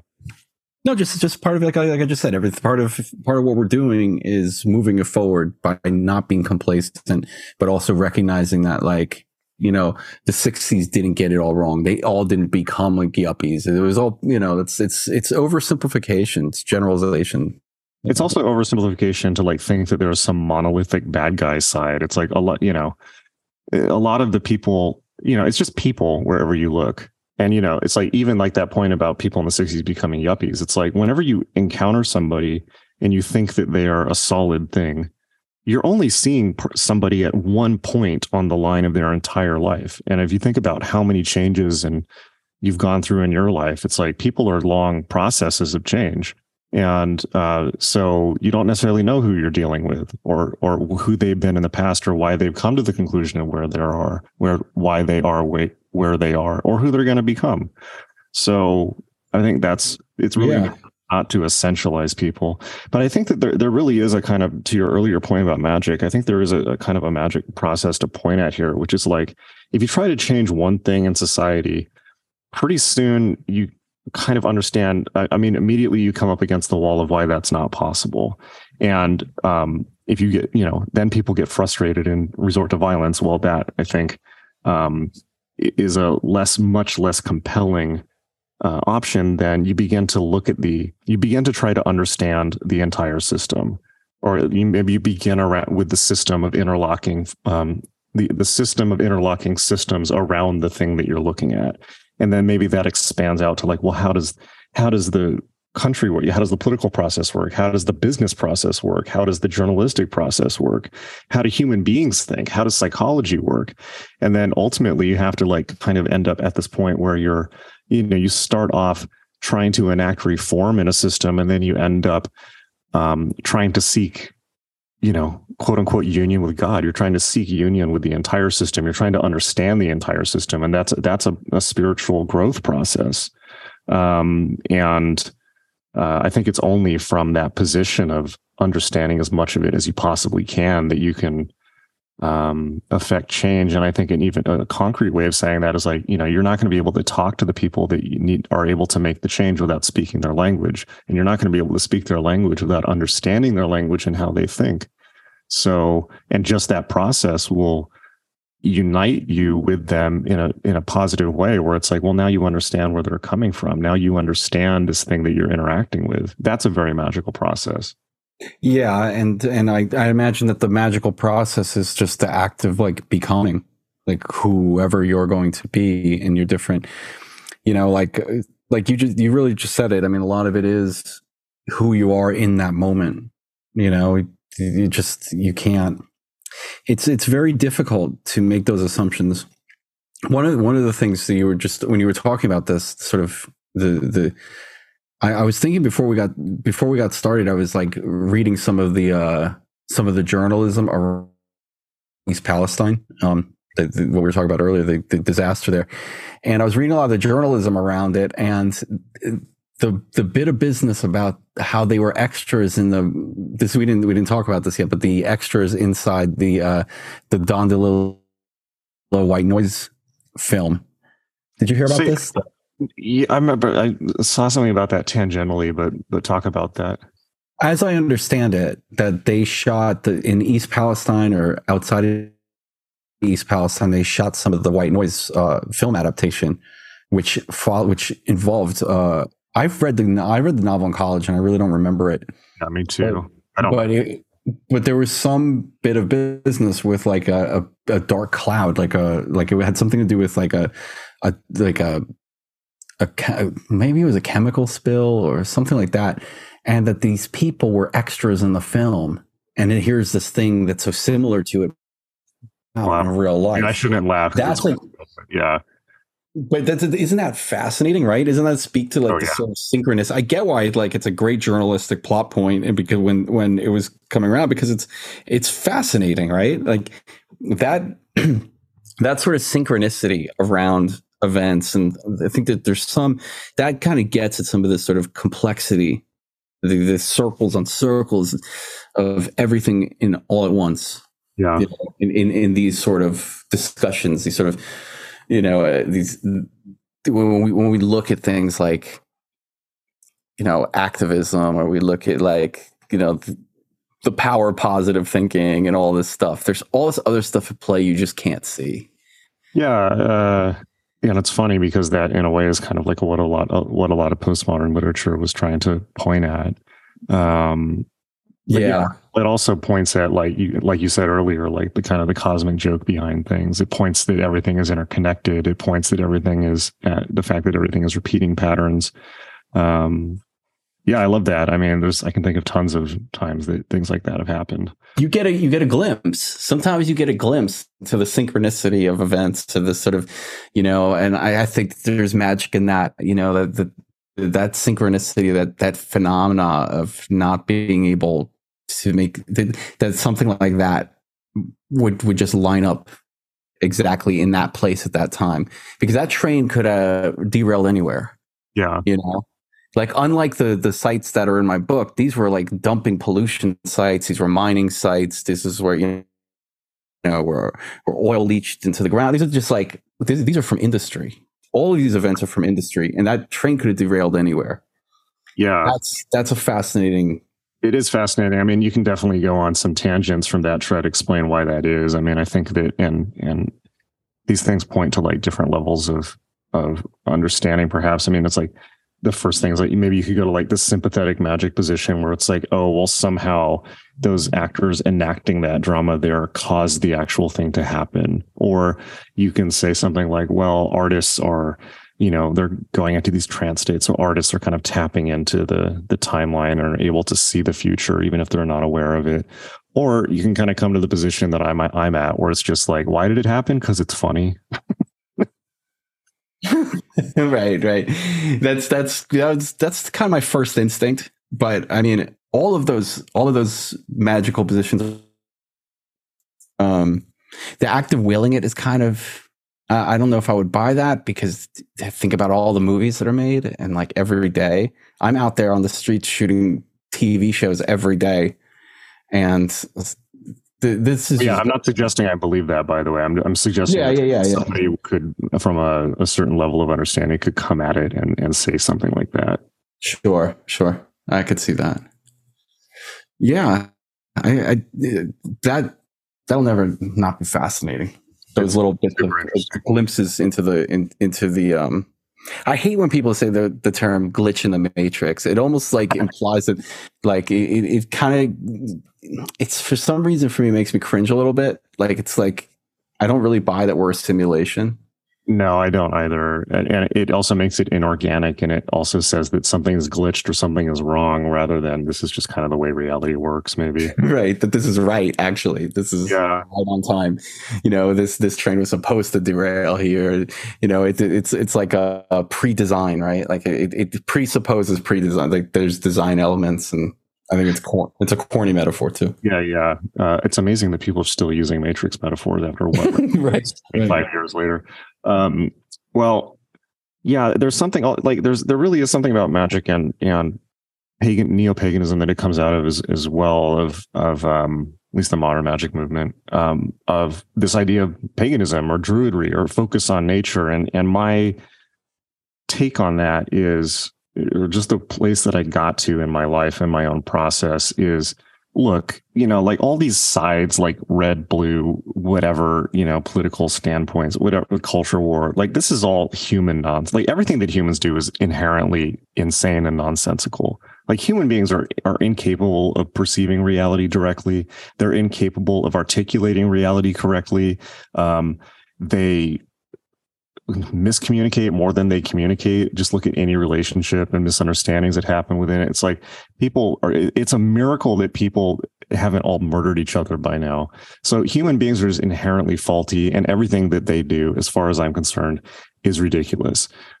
So the idea that one side or ideological position or cultural position or identity is like what everyone needs to get behind is just a non-starter for me. My political position has been since 2010, actually a little earlier, but I clearly articulated it in 2010, is the environment is what's important. And the reason is all that anyone is doing is everyone's playing games, like people are playing, everything that people do is a game. But if you have no game board, then everyone's shit out of luck. So I think that the position for magical activism in the 21st century, or just activism period, is environment first. I mean, make sure that everyone doesn't die of rare cancers first, and then we can sort everything else out afterwards. Absolutely. I remember being a kid in the 80s and asking my dad, I was like, why is the environment a liberal position? And he's like, it's not. It's an everybody position. Yeah. And he was right, you know? And I still think about that to this day, that then we have to depoliticize the environment. That's like, should be one of our frontline priorities. Is like, first off, let's stop the fighting over this and just get on the same page that we don't want cancer. Which is insane that we have to have this discussion, but that seems to be the case. And when I was researching my book and I interviewed, you know, like I said, like one of the best guys was the governor, one of the, you know, the best advocates for this problem in Oklahoma was a Republican governor. You would never think that today, but why not? You know, I mean, why? Yeah. Why can't we? Why not? Exactly.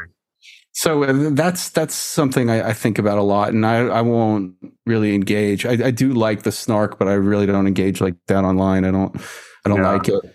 You know, Arnold Schwarzenegger was very good on the environment when he was the Republican governor of California. I mean, I think, and I think that the reasoning as to why that would be is like, oh, well, the Republicans are subject to corporate capture. Well, so are the Democrats. You know, it's like they're both subject to the same corporations.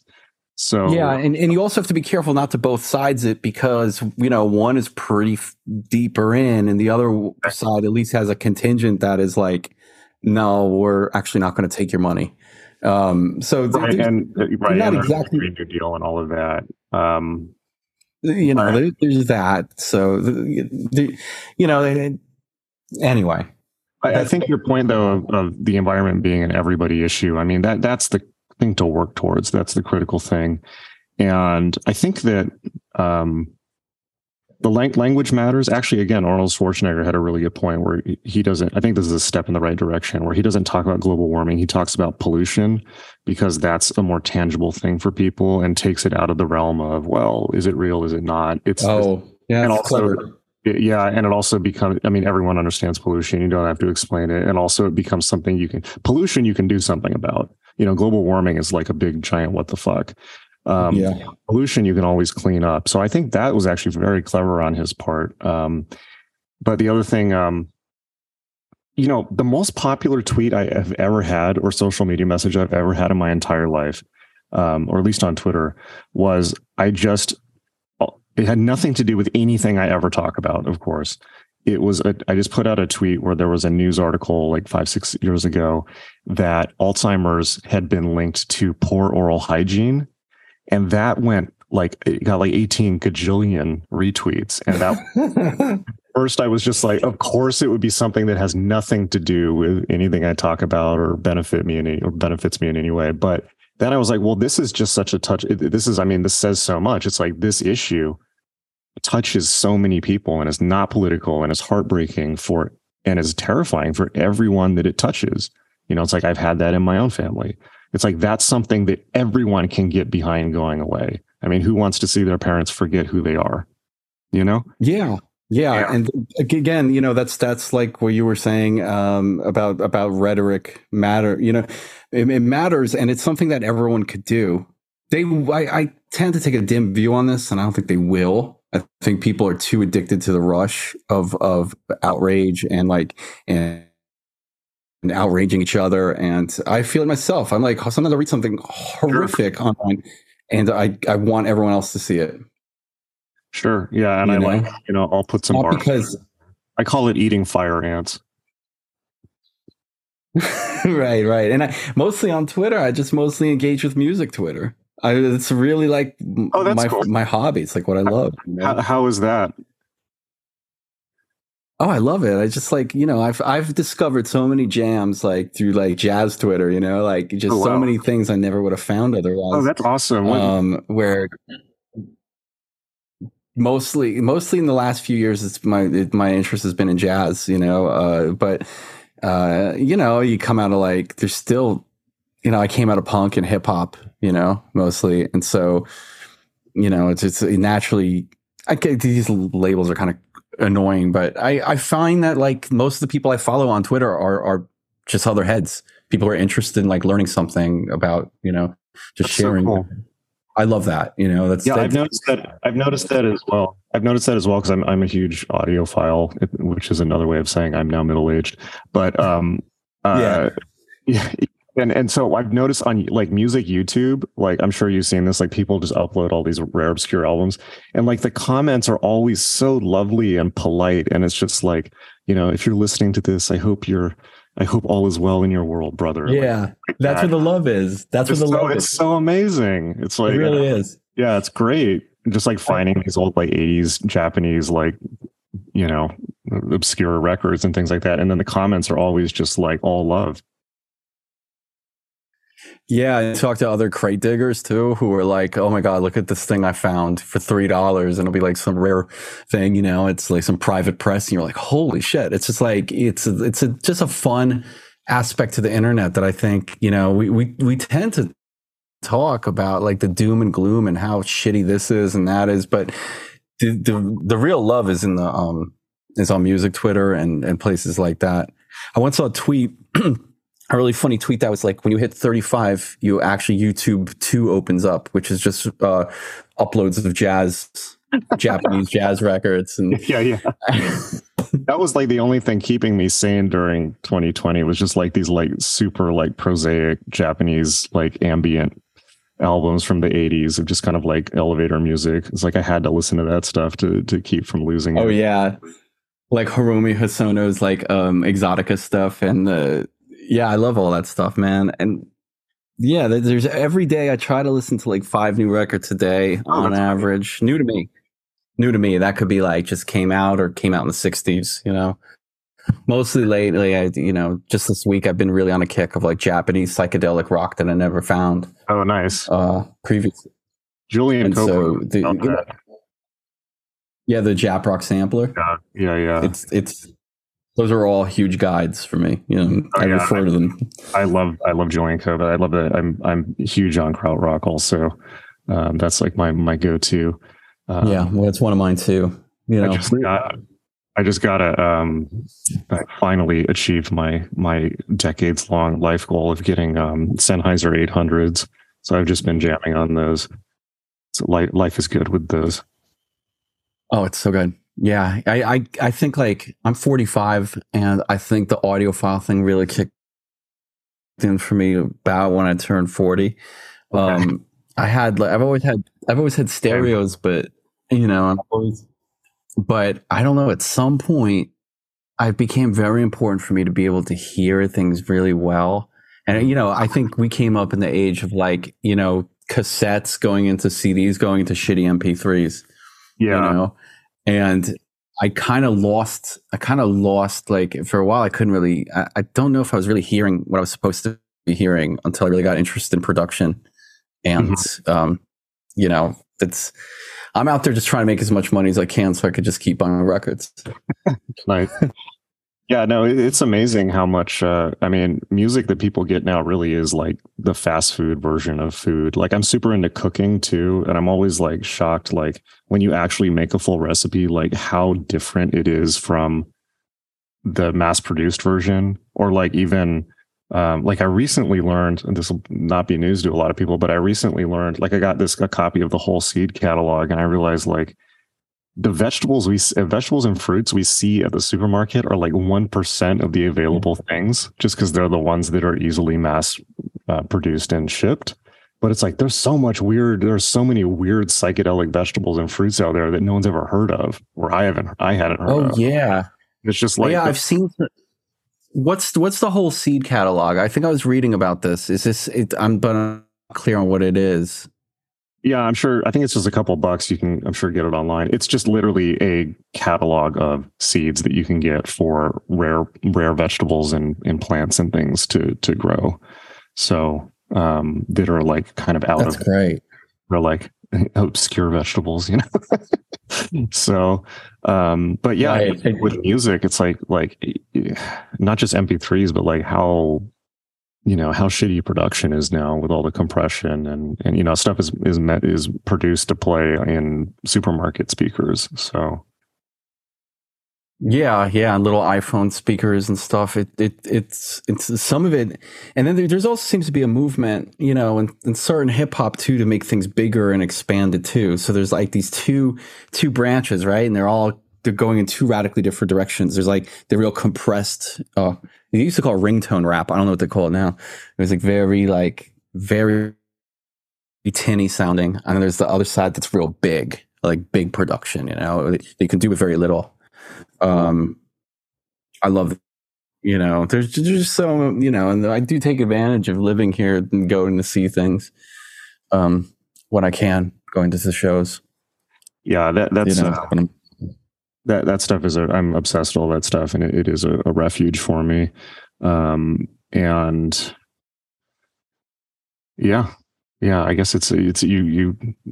It's like it just happens when you turn 40. I guess I don't know what it is.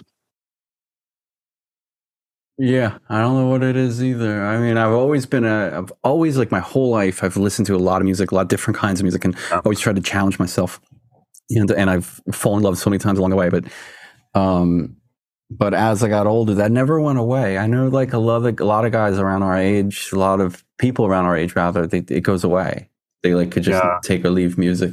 Not me. I mean, I'm still imprinted on all the stuff I listened to in my early 20s and late teens because that's just the most imprinted in my brain. But I think that, like, I have Kobas. It's like I'm constantly just finding it. That's one of the really cool things about now is that you have access to like all music, and you can just go down.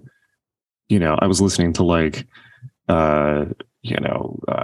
Vietnamese bar music from people who were entertaining soldiers in the war, in the 60s. It's just like, this stuff is phenomenal. Or Cambodian psychedelic music. You can find everything. You can go down and for me, music and food are similar in that they're a type of travel. You're traveling around the world and experiencing life through other people's beings that you wouldn't be able to otherwise. That's a beautiful thing about music. I mean, you can feel what other people are feeling, and it's a way to learn about the world. Yeah, and like you were saying, the things that you loved as a young person will always be a part of you. They'll always be there, and you'll always return to them. There's stuff I like that I know objectively I wouldn't like now if I discovered it now, but I love it because of being a young person when I discovered it.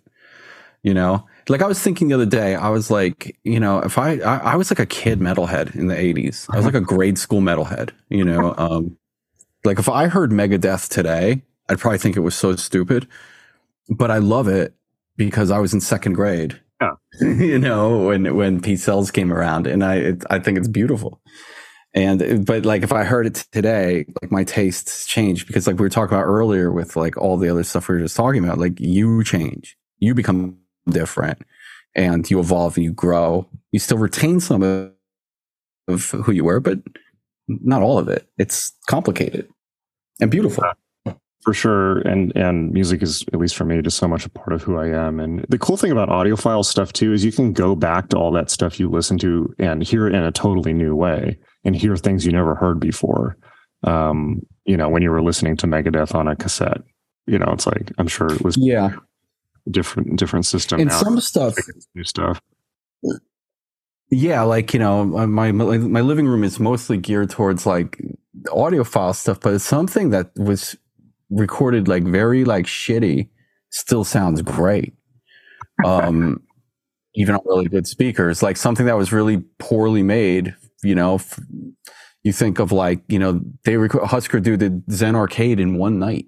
That's like a double record. They did it in one night when the studio time was like cheap and they could get in there and they one take. That's beautiful to me. That's like, they didn't need all that other stuff. They didn't need like the full studio Brian Eno of using the studio. So they just got it, And so are you more of like do you do more of like speakers or headphones? Both. I work a lot. I'm away a lot. So I have my my Jabra Elite speakers, my Jabra Elite headphones, which are perfectly fine for my, there's a certain amount of audio. There's an audiophile thing where I can't, it loses me at some point because there's things I can't hear. Because there's things I think other people are hearing, or at least they say they're hearing. I can't hear. Right. But, there's a bit of self-delusion that goes into it. Although that said, I mean, I feel like there's like a steep curve going upwards of things sounding really, really, really better with everything that you add. And then it's just like the law of diminishing returns for a long, long, long time. And then like, if you get the top end stuff, it's like, holy shit, this is way better again. So I found, at least. Yeah.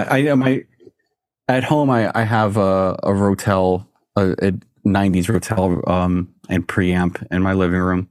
And we have a little farmhouse upstate, and I have an old Japanese Sansui up there, which doesn't sound as good, but it's like, this it's beautiful. It's beautiful. It's like, it's my hobby. That's great. Yeah. For me, music, particularly at that level, is like virtual reality, and it is like going to another universe, and, without drugs or with drugs. So yeah, I don't smoke pot anymore, but I think that like it's really with me still. Like, the perception shifts. I think that like I'm altered, from psychedelics and everything. I don't really need them anymore. I mean, it would probably be good to shake the snow globe up, but it kind of scares me, actually. When you get older, you have the world's weight. Oh yeah, no, totally. It's hard. Yeah, like when I was doing, I was on for a certain era of my 20s. I think I was high every single day of my life for a long time, and now I'm not, and I haven't been for a long time. But yeah, it's like now if I do psychedelics, it's just like, oh, aging. It's like right. It's like yeah, and you're like failures. Yeah, you're like there's that, and then there's also like the sort of you're more aware of the suffering in the world in a way. Yeah, like in your 20s, it's so easier to do because you have like less to care about, and then as you get a little more world weary, that weighs on me. I mean, I get much more sensitive to stuff, and having kids too, that changes your brain. So your threshold for the world suffering, I think, is a little lower. How did you find it changed your brain? And you're cutting out. What'd you say? Oh, I said having kids changes your brain. How did you find that it did that? Well, I think you become a little more afraid for them. You become a little more sensitive to the world. I mean, that's how it worked for me. And I've spoken to other people who've had children who have experienced this too, where you become more sensitive to I guess that's just the simplest way of putting it, is like the suffering seems outsized. It seems bigger in the world, because you feel very protective of them, and it's biological. I think it's millions of years of evolutionary hardwiring to be this way, to be protective. Interesting. Well. But I read it changes your brain chemistry. I know nothing about brain chemistry, so I couldn't comment on that. Interesting. Your poor listeners came here for environmental disasters. I know. Well, they stayed for music Twitter. They came for a podcast. This was a great conversation. I think we're past the 2-hour mark. So, yeah, this was a great conversation. I really enjoyed it. Where can people find? So, tell people where they can find out more about your books and also what you've got coming up that you're working on. You mentioned. Well, I don't really. The only real online presence I have is Twitter, which is ML Nirenberg, MLNIRENBERG, and my book Earth AD is available anywhere books are available, on the internet at least, and I think Feral House likes us to. They used to. I don't know about now, but they like us to plug Bookshop over Amazon, which I think sounds good. And my documentary about Hustler Magazine, my dad, the art director there, that was on Epix. I don't know where it plays now, but I think it's all over. Where I think it could be rented. I do get these little royalty checks sometimes, so I know it plays somewhere. Okay. That's about it. I try to keep my online footprint small. Earth AD is on Amazon.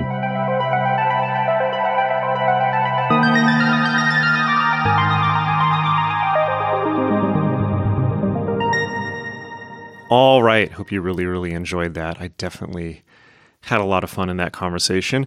Meet us at magick.me, magick.me, my school for magic, meditation, and mysticism, where you can learn all the skills you need to unleash your true self. I will see you in class, and until next time, hang in there.